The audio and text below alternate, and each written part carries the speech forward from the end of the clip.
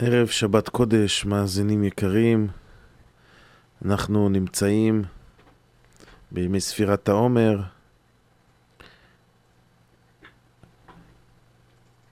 שבת, פרשת בהר. בשבוע הבא, ביום ראשון לא הקרוב אלא הבא, זה ל"ג בעומר, יום פטירתו של רבי שמעון בר יוחאי. ואנחנו בעזרת השם ננסה לעמוד על כמה נקודות בפרשת השבוע, להבין, להעמיק ולראות כיצד הדברים מתקשרים לימינו אנו. פרשה פותחת במצוות השמיטה. יש מצווה בתורה, 6 שנים תזרע שדיך וכולי, ואספת את תבואתה, ובשנה השביעית שבת שבתון יהיה לארץ, שבת להשם. שדך לא תזרע וכרמך לא תזמור.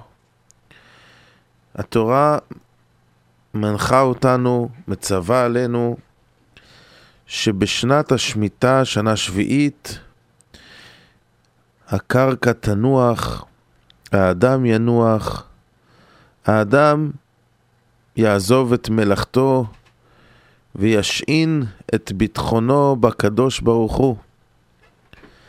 וזוהי מצווה קשה מאוד. הרבה אנשים מסתכלים על המצווה הזאת, ובאמת גם המדרש מזכיר לנו שזוהי מצווה שבדרגת מלאכים, מצווה שהיא גיבורי כוח עושה דברו לשמוע בכל דברו. הגמרא דורשת שזה על המלאכים נאמר. ואם כן,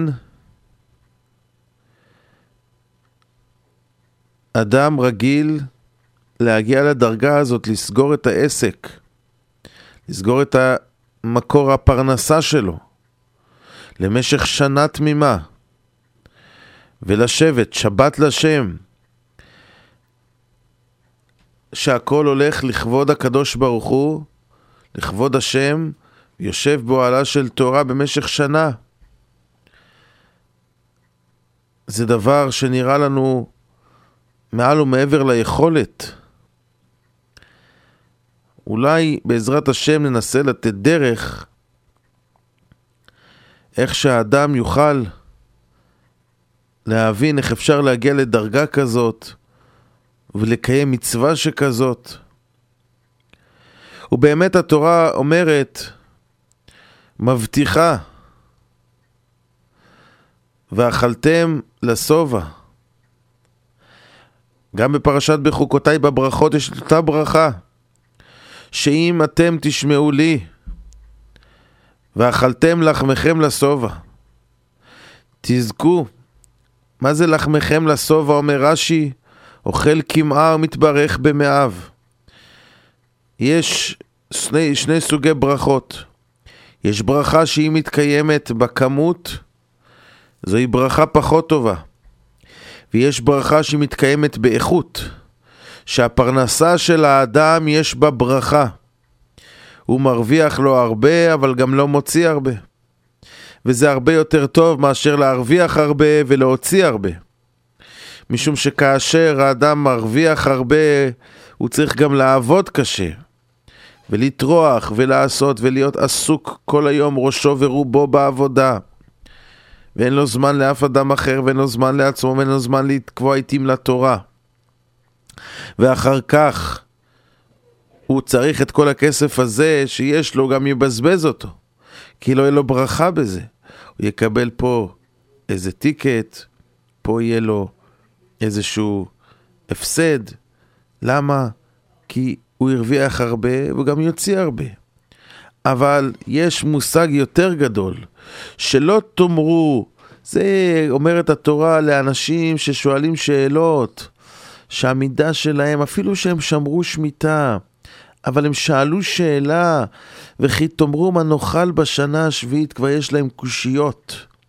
אנשים כאלו יזכו לתשובה, אבל תשובה שהיא תהיה ברכה בכמות. אבל מי שלא שואל שאלה, מי שבכלל מאמין ובוטח בקדוש ברוך הוא, השם ציווה זהו, אז אני מקיים, אין בכלל שאלה. אחד כזה יזכה לברכה באיכות, שלא יצטרך לטרוח גם הרבה, והכסף שהוא עשה בשנה יספיק לו ל3 שנים, יספיק לו לכל הזמן שהוא צריך. זוהי ברכה אחרת לגמרי, ברכה בפרנסה, אוכל כמעה ומתברך במאיו. יש אנשים שיכולים לאכול הרבה והרבה והרבה ועדיין הם רעבים, ויש אדם שיכול לאכול כמעה קצת ויש פה ברכה, כי הוא לא אוכל בשביל עצמו, הוא לא אוכל.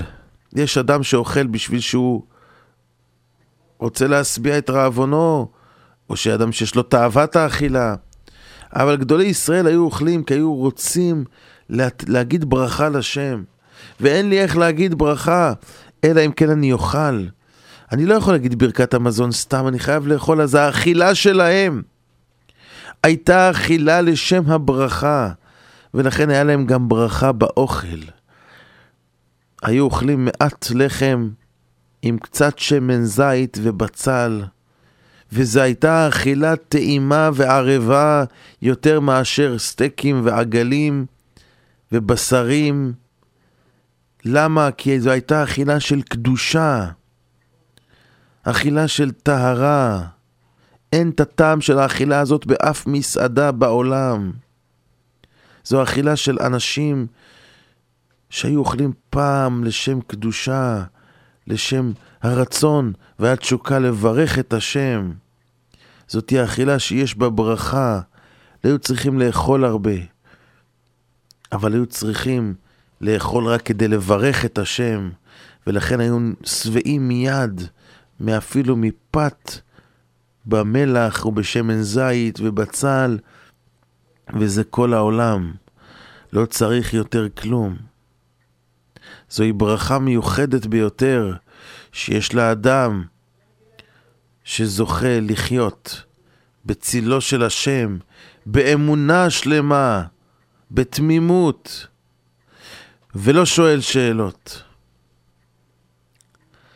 כיצד מגיעים לדרגה הזאת? איך מגיעים לרמה כזאת? עבודת השם. אנחנו מסתכלים בפרשה ומתבוננים ורואים שיש מצווה של חזרת השדות ביובל. כאשר מגיעה שנת היובל, שנת ה-50, אם אדם מכר לחברו שדה, היא חוזרת. המחירה היא לא לצמיתות, היא לא לתמיד, היא רק עד היובל. דבר מאוד מיוחד, בקרקע שהיא לא נמכרת לכל החיים. מכרת למישהו, הקונה צריך לדעת, אני בשנת ה-50 מחזיר. מצאנו עוד חזרה שנוהגת ביובל, זה חזרת ושחרור עבדים, ועבדו לעולם, אומר רש"י, עד שנת היובל. בשנת היובל העבד משתחרר, העבד חוזר. מה הקשר בין קרקע לבין העבד? הספורנו בפרשתנו אומר דבר מאוד גדול. הספורנו כותב, והארץ לא תימכר לצמיתות, כי לי הארץ. אני לא מבין, אומר הספורנו, הרי כתוב מה?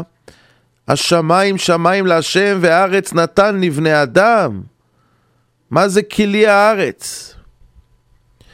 והארץ לא תימכר לצמיתות, כי לי הארץ. הרי הקדוש ברוך הוא אומר, והארץ נתן לבני אדם. אומר הספורנו, הארץ נתן לבני אדם, זה רק בחוץ על הארץ.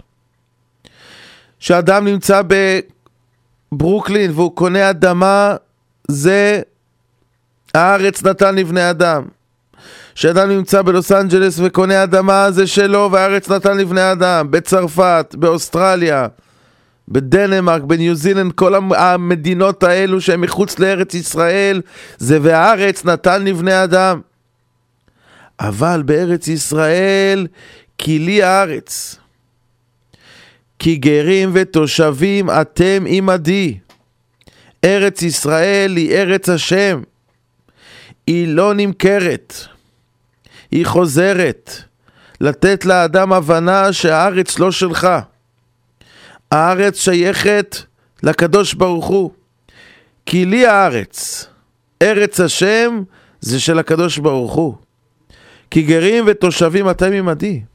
זה לא שייך בכלל לנו. ולכן התורה אומרת שמגיעה שנת היובל, הכל חוזר. וכן אותו דבר נאמר לגבי עבדים. כי לי בני ישראל עבדי הם. העבדים, קודם כל אתה עבד של השם. קודם כל תדע לך שאתה לא יכול להיות עבד של אדם אחר. לכן יש גם הלכה בשולחן ערוך שפועל חוזר בחצי היום. למה פועל חוזר בחצי היום? הוא רוצה לעזוב באמצע היום, זכותו לעזוב. למה? משום שעבדי הם, ולא עבדים לעבדים. אל תלך להיות עבד לעבד, אלא תהיה עבד של השם. ולכן גם זה חוזר ביובל. לתת לאדם הבנה שזהו לא שלו. קנית עבד, תחזיר אותו. קודם כל האדם שייך לקדוש ברוך הוא. אז האדם שייך לקדוש ברוך הוא, והקרקע בארץ ישראל שייכת לקדוש ברוך הוא, ועל זה רומז היובל שצריך לחזור שניהם. וזהו יסוד גדול בעבודת השם. הקדוש ברוך הוא שברא את העולם, הוא עשה שתי בחירות. הוא החליט שתי החלטות. החלטה אחת, שהארץ, ארץ ישראל היא שלי. וההחלטה השנייה, שעם ישראל הוא שלי. לכן אנחנו אומרים בפסוק, כי בחר השם ציון היווה למושב לו. הקדוש ברוך הוא בחר את ציון למושב לו. זה של הקדוש ברוך הוא. והפסוק הבא, כי יעקב בחר לו ישראל היא סגולתו. והפסוק השני בא ואומר, הקדוש ברוך הוא עשה עוד בחירה. הוא בחר ציון, אבל הוא בחר גם את יעקב. ואת יעקב הוא בחר להיות שלו. כי יעקב בחר לו ישראל לסגולתו. עם ישראל זה הסגולה של השם, זה המיוחד בעיניו, כי את זה הוא בחר. שתי בחירות עשה השם, את עם ישראל ואת הארץ. זה הבחירה של השם, זה שלו. אם אדם יבין את זה, ממילא הוא ישאל את עצמו שאלה. הרבה אנשים אומרים שלקיים תורה ומצוות זה לא פשוט. צריכים להקריב. אני מאוד אוהב דבר, ואני צריך להקריב ולא להשתמש בו. אני צריך להקריב מהזמן שלי וללכת לבית הכנסת. אני צריך להקריב מהזמן שלי ללמוד תורה. אני צריך להקריב מהכסף שלי לתת צדקה. אני צריך להקריב מהרצונות שלי. אסור לי ללכת לחופשה שם ולמקום שם. וצריך להיזהר לא לדבר לשון הרע. וצריך להיזהר בצניעות. וצריך להיזהר באלף ואחד מצוות. ולהקריב ולתת. וצדקה. וזה קשה. יש פה טעות יסודית. שאנשים מדברים ככה, שאני צריך להקריב ולהקריב. ולכן התורה נהיית כבדה עליהם, ונהיית קשה, וזה אסור, וזה אסור, וטלפון כזה אסור, וצריך שיהיה בו כל מיני הגנות. למה? תן לי לחיות, תעזוב אותי בשקט. למה להקריב כל כך הרבה? אישה צריכה להקריב את הצניעות שלה, היא אומרת, את הכיסוי ראש שלה היא צריכה להקריב, את השיער שלה. להקריב, כל הזמן להקריב. יש פה טעות יסודית. יש אדם שנותן צדקה. בא לי איזו ישיבה, ונותן לישיבה $10,000, ואז מכבדים אותו, ועושים לו סעודה, ואומרים לו תודה, ונותנים לו גם שלט. מכבדים אותו.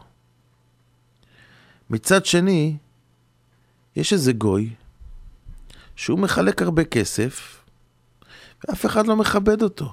והוא נותן, כל מי שרוצה, הוא בא אליו נותן לו כסף. ואף אחד לא מכבד. מי זה הגוי הזה? גוי חסיד אומות העולם, נותן לכולם. יושב אחד פקיד בבנק, אתה בא אליו, אתה אומר לי, תן לי $1,000, והוא נותן לך $1,000. ועל זה אף אחד לא אומר תודה.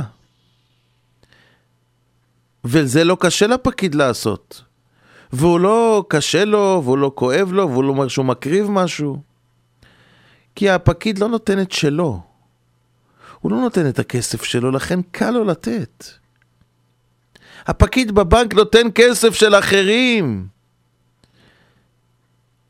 הוא נותן לך את שלך אפילו, הוא לא נותן כלום מעצמו. אבל זה העשיר שתרם לישיבה, הוא נתן מעצמו, לכן מכבדים אותו ומעריכים אותו, ולכן גם קשה לו לתת הצדקה, כי הוא נתן משהו מעצמו. כאשר האדם מרגיש שמשהו נותן לו שלא היה מעולם, אז הרבה יותר קל לתת. השאלה, יש אדם שנותן צדקה ומרגיש, אני יש לי $1,000, $100 אני נותן לשם, ואת 900 אני משאיר שזה שלי. אבל ההסתכלות של הפרשה שלנו אומרת הפוך, בדיוק הפוך. שכל $1,000 לא שלך, רק השם אומר לך, את 900 תשאיר לך, ואת 100 תיתן. זאת אומרת, שהכל הולך בדיוק הפוך. כי לי הארץ, כי לי בני ישראל עבדים. הידיים שלך לא שלך, והגוף שלך לא שלך. אתה נולדת יהודי, שום דבר לא שלך, הכל שלי. ואתה לא נותן ולא מקריב כלום מעצמך. כי גם זה לא שלך בכלל. אתה נותן את מה ששייך לבורא עולם. שחטת בהמה, צריך לתת זרוע לחיים וקיבה לכהן. למה? אתה חושב שאתה נותן, אתה לקחת לעצמך ונתת לשם. הכל שייך לשם, רק השם נתן לך קצת. ופה יסוד הגדול של הטעות של בני האדם. יש ילד, הרבה פעמים זה קורה, אתה הולך וקונה לילד שלך איזושהי מתנה. נכנסים לאיזה טוי זרס או איזה חנות, וקנית לו איזה צעצוע, איזה משחק, או קנית לו בונבוניירה של שוקולדות, ואמרת לו, הנה מגיע לך, התנהגת יפה, קנית לו מתנה. ואז אתה בא לבן שלך, אומר לו, תשמע, אני יכול לקבל איזה קובייה, בא לי גם כן שוקולד, אני רוצה רגע לראות את המשחק, תן לי שנייה. אז הילד שלך אומר לך, זה אני לא נותן לך, זה שלי, it's mine. זה שלי, אני לא נותן. אבל מה שלך? איך אתה? הרי אני לפני רגע קניתי לך. איך אתה אומר שלי? ואתה לא מצליח להבין את זה, ואתה אומר לבן שלך, אני לא מבין. הרי אני קניתי לך את זה לפני רגע, מה זה שלי? אבל הבן אומר, זה שלי, אני לא נותן. לא, אל תיקח לי את זה. אבל מי נתן לך? זה בדיוק מה שקורה איתנו ועם בורא עולם. הקדוש ברוך הוא נותן לנו כסף, ועכשיו אנחנו אומרים זה שלי. הוא נותן לנו בריאות, ועכשיו זה שלי. ואני צריך להקריב אני צריכה להקריב את השיער שלי ולחסות את הראש. השיער לא שלנו בכלל, הגוף לא שלנו. שום דבר לא שלנו. אם הגוף שלך, אומר הקדוש ברוך הוא, תעשה מה שאתה רוצה, אבל הגוף לא שלך, והאדמה לא שלך, ותרגיש תמיד שאתה גר ותושב, אתם עמדי. בארץ ישראל אתם גרים ותושבים, קנית האדמה, היא לא שלך. אתה לא יכול להגיד, it's my property, it's my belong to me, it's my kid, it's my son. זה קשה מאוד. זה הכל של הקדוש ברוך הוא. ואם אדם יוצא מתוך הרגשה כזאת, הוא מבין שהוא לא צריך בעצם להקריב כלום, כי גם העולם הזה בעצם שום דבר לא שלו. להגיע להכרה הזאת זו דרגה גבוהה. אבל אדם שמבין את זה, הוא אומר, מה השם רוצה? שאני לשמור שמיטה? שאני לא אלך לעבוד שנה שלמה? נו, מה הבעיה? בין כה וכה זה לא היה שלי מקודם. הכל מושאל, הכל זמני, הכל חוזר, כי לא תימכר הארץ לצמיתות, כי לי הארץ. הקדוש ברוך הוא אומר, זה שלי. אז מה הבעיה שלך עכשיו לשמור שמיטה? מה נתת? מה הקרבת? אבא שלך קנה לך בונבוניירה עם 24 שוקולדים, ואומר לך, תן לי שעתיים, תלמוד תורה ביום, ואתה אומר, זה שלי, אני לא נותן, אני עסוק, יש לי עסקים, אתה יוצא באמצע השיעור לעשות טלפונים, אתה לא מגיע לשיעור כי אתה ביזי. מה ביזי? נתנו לך חיים. תן לו משלו, אומרת המשנה. תן לו משלו, שאתה ושלך שלו. תן לקדוש ברוך הוא את השלו תיתן לו, לא את שלך. כי גם אתה ושלך שלו. אז איך אתה אומר אין לי זמן?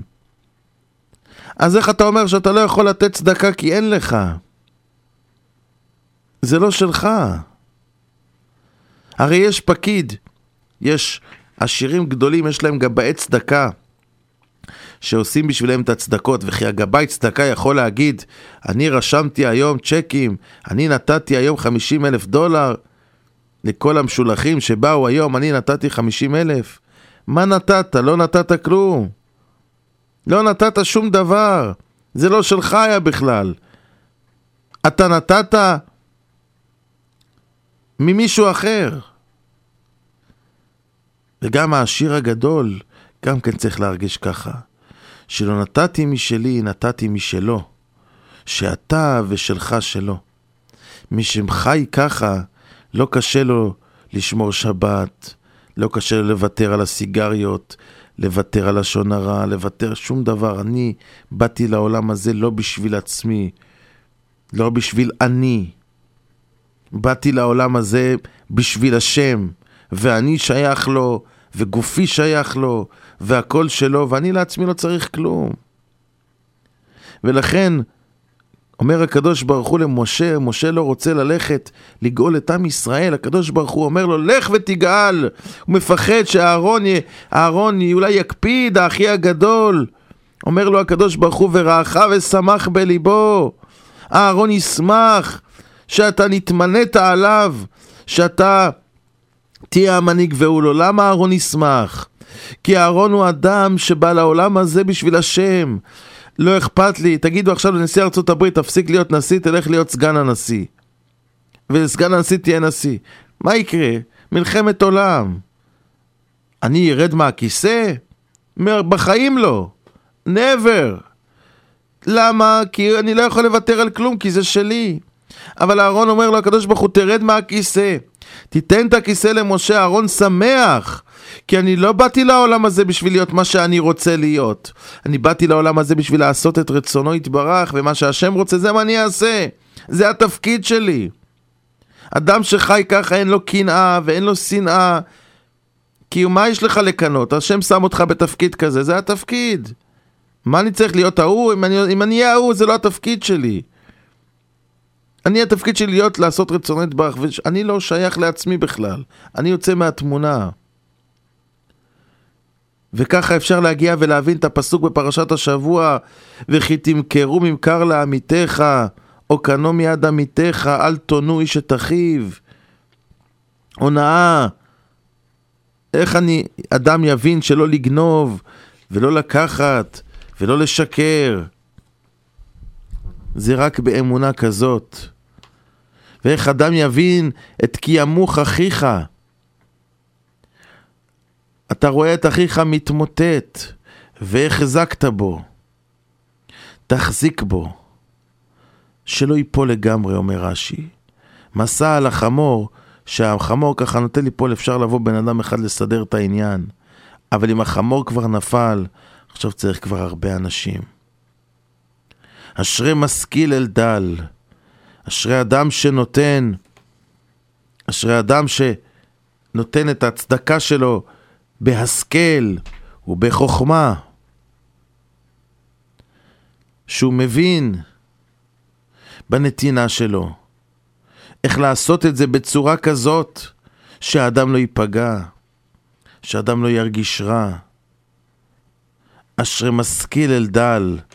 ביום רעה ימלטהו השם.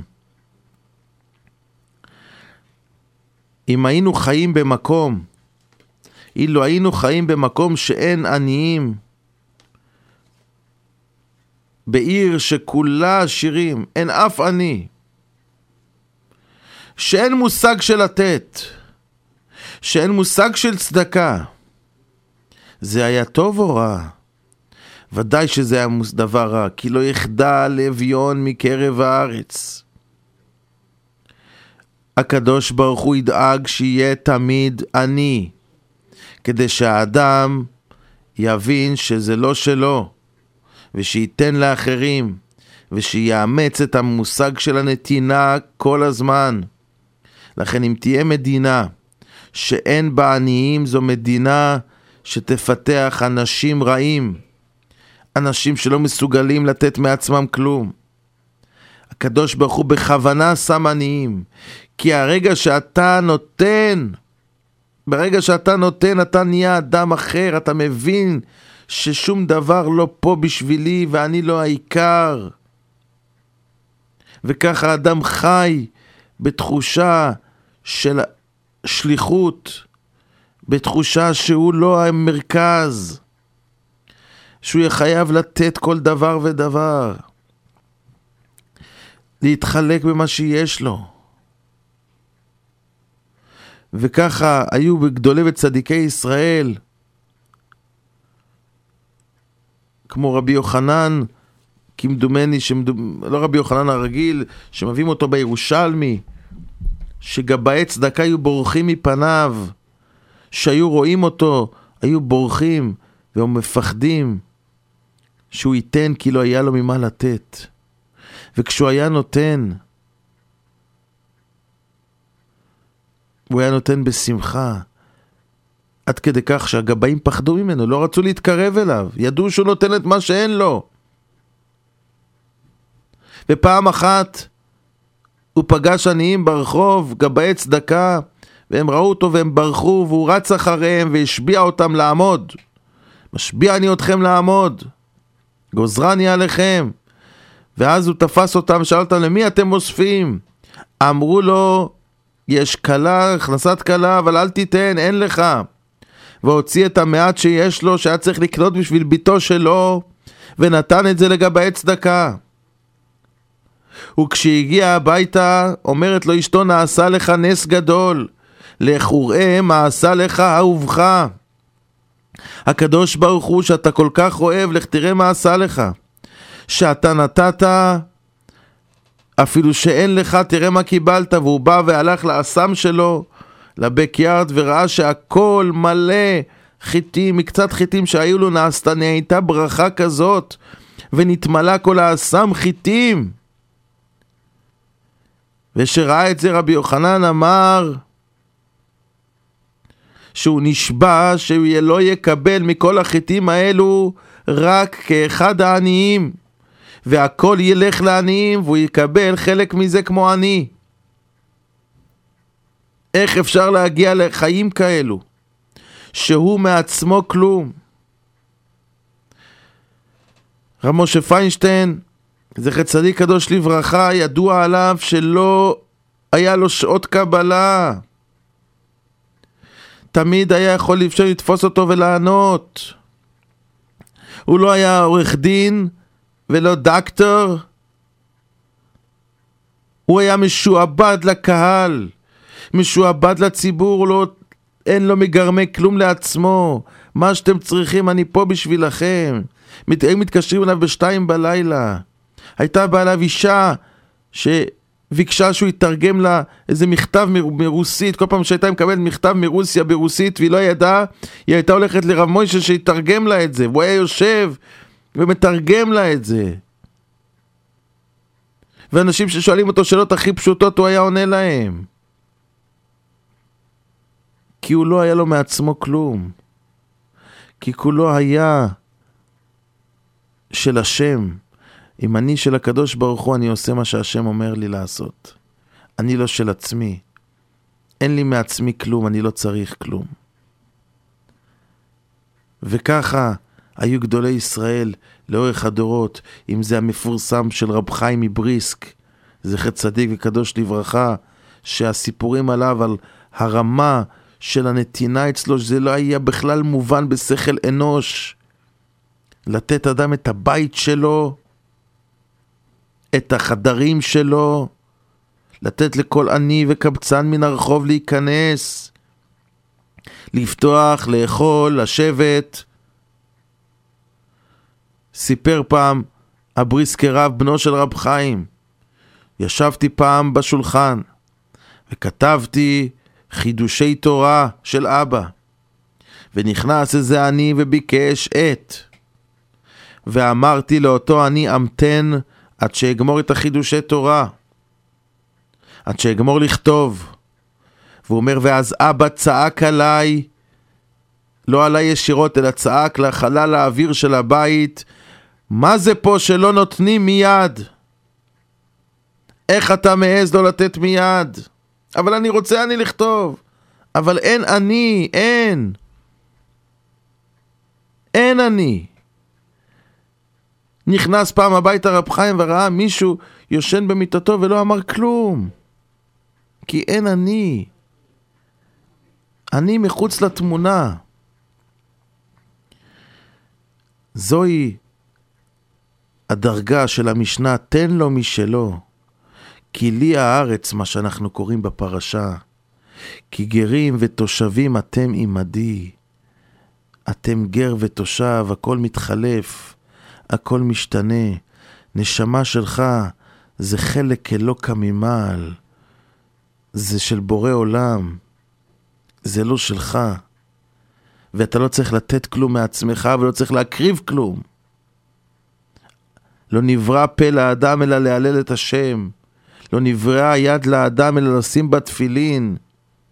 לא נברא ראש לאדם אלא ללמוד בו תורה. לא נברא לאישה שיער אלא בשביל שתוכל לזכות במצווה לחסות אותו. בשביל זה קיבלה את זה, לא בשביל שום דבר אחר. יש לנו בית בשביל שנוכל לקיים מצוות מזוזה.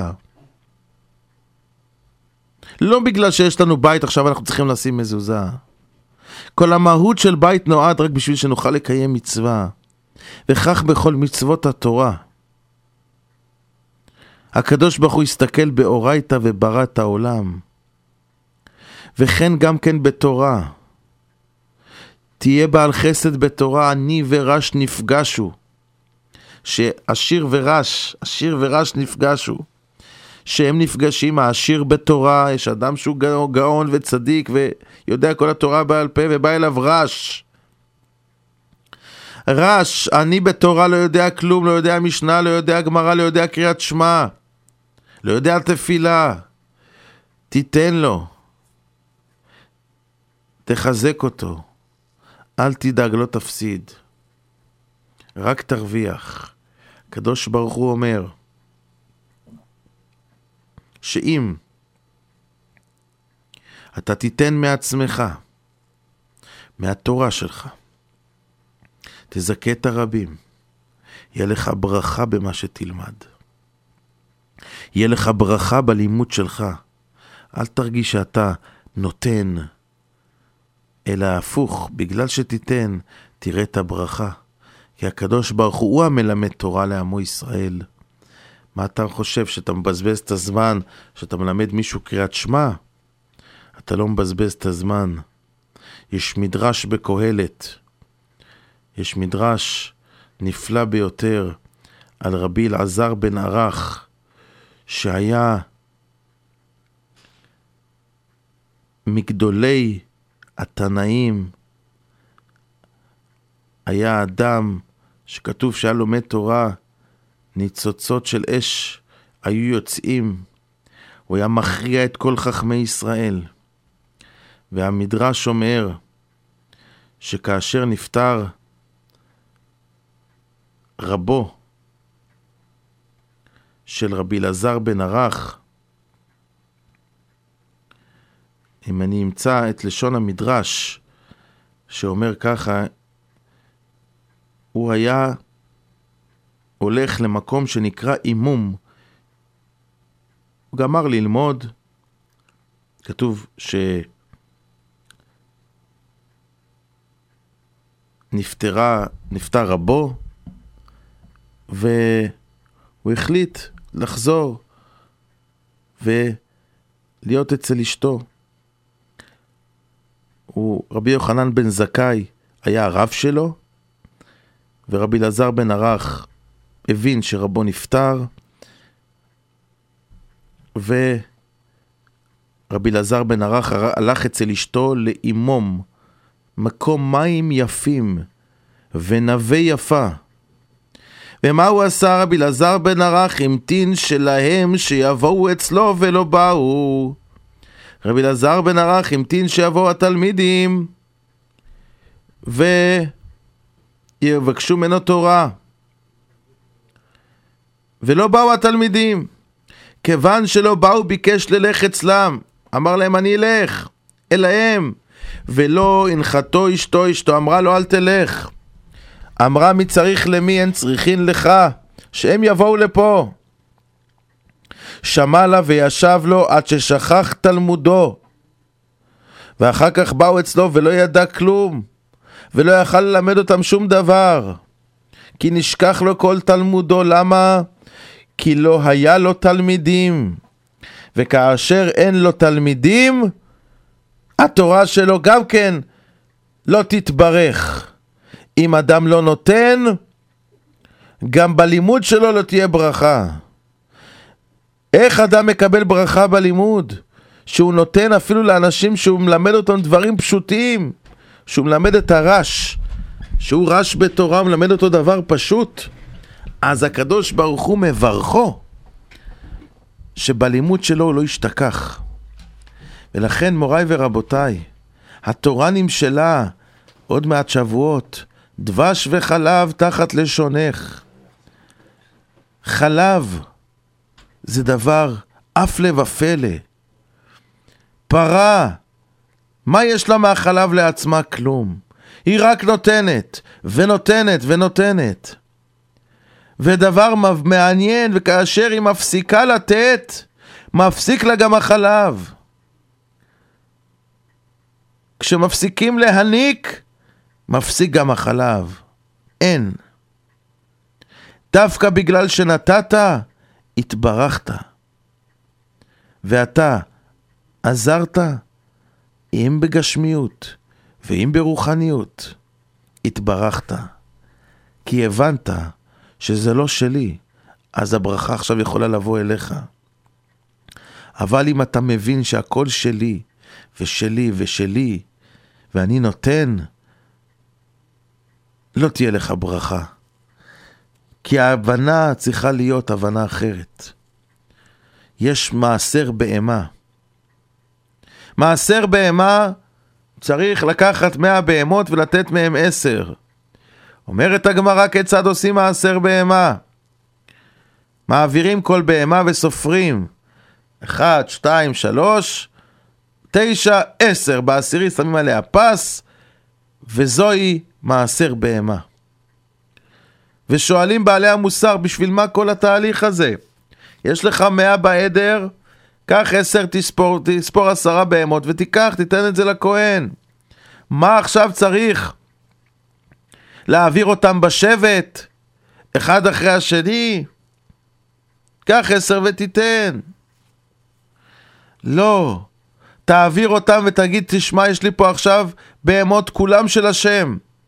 ואני מעביר אותם ואני אומר, זה שלי, 1 שלי, 2 שלי, 3 שלי, גם הרביעי והחמישי והשישי, והשביעי והשמיני והתשיעי, הכל הקדוש ברוך הוא נתן לי, והעשירי אני משאיר לו.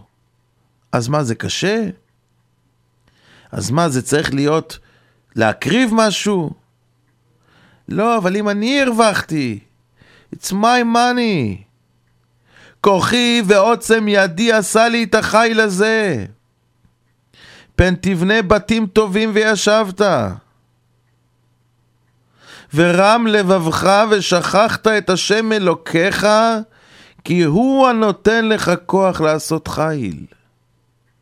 תבנה בתים טובים וישבת, יהיה לך בית 60 by 100 עם איילנד בקיצ'ן ורחב ידיים, ותגיד, זה שלי, ופתח לבית יהיה מאחור הקטן שהעניים לא יראו.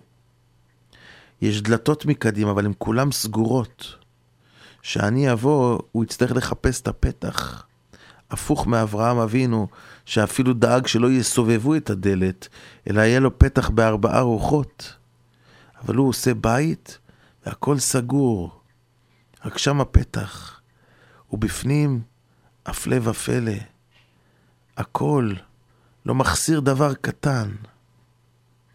הכל הוא עושה לעצמו. ורם לבבך, ושכחת את השם אלוקיך. ופתאום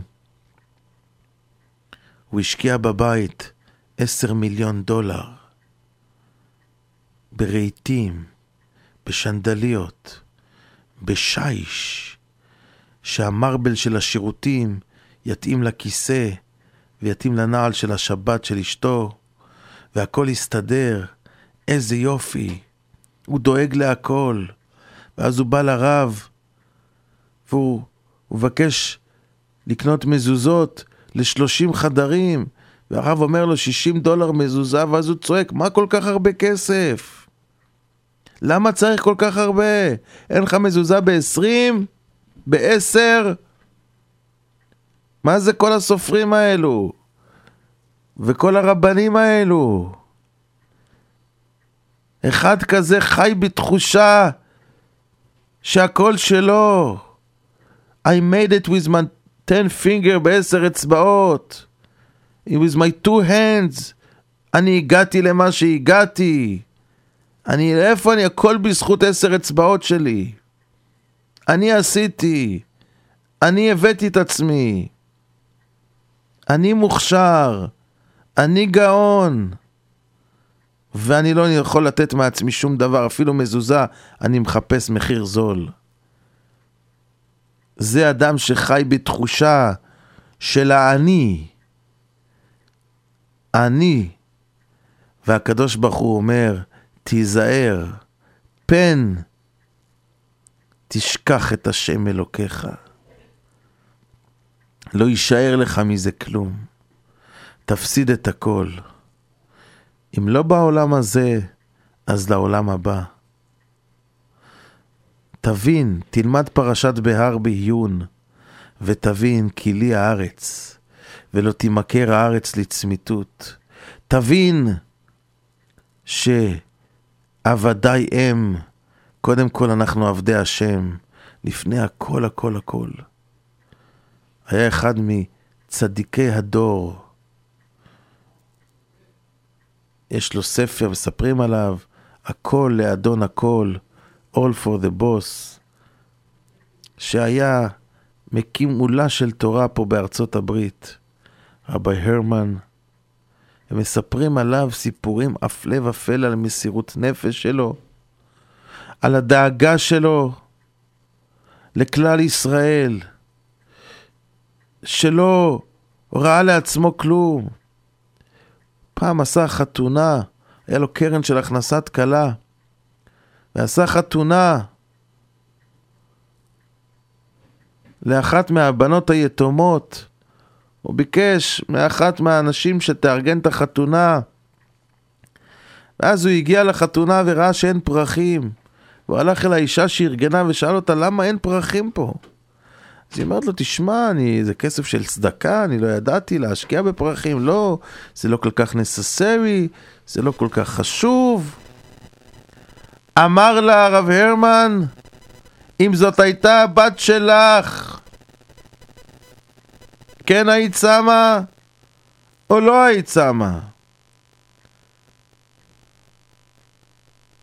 כל יתום וכל עני הוא כמו הבן שלי,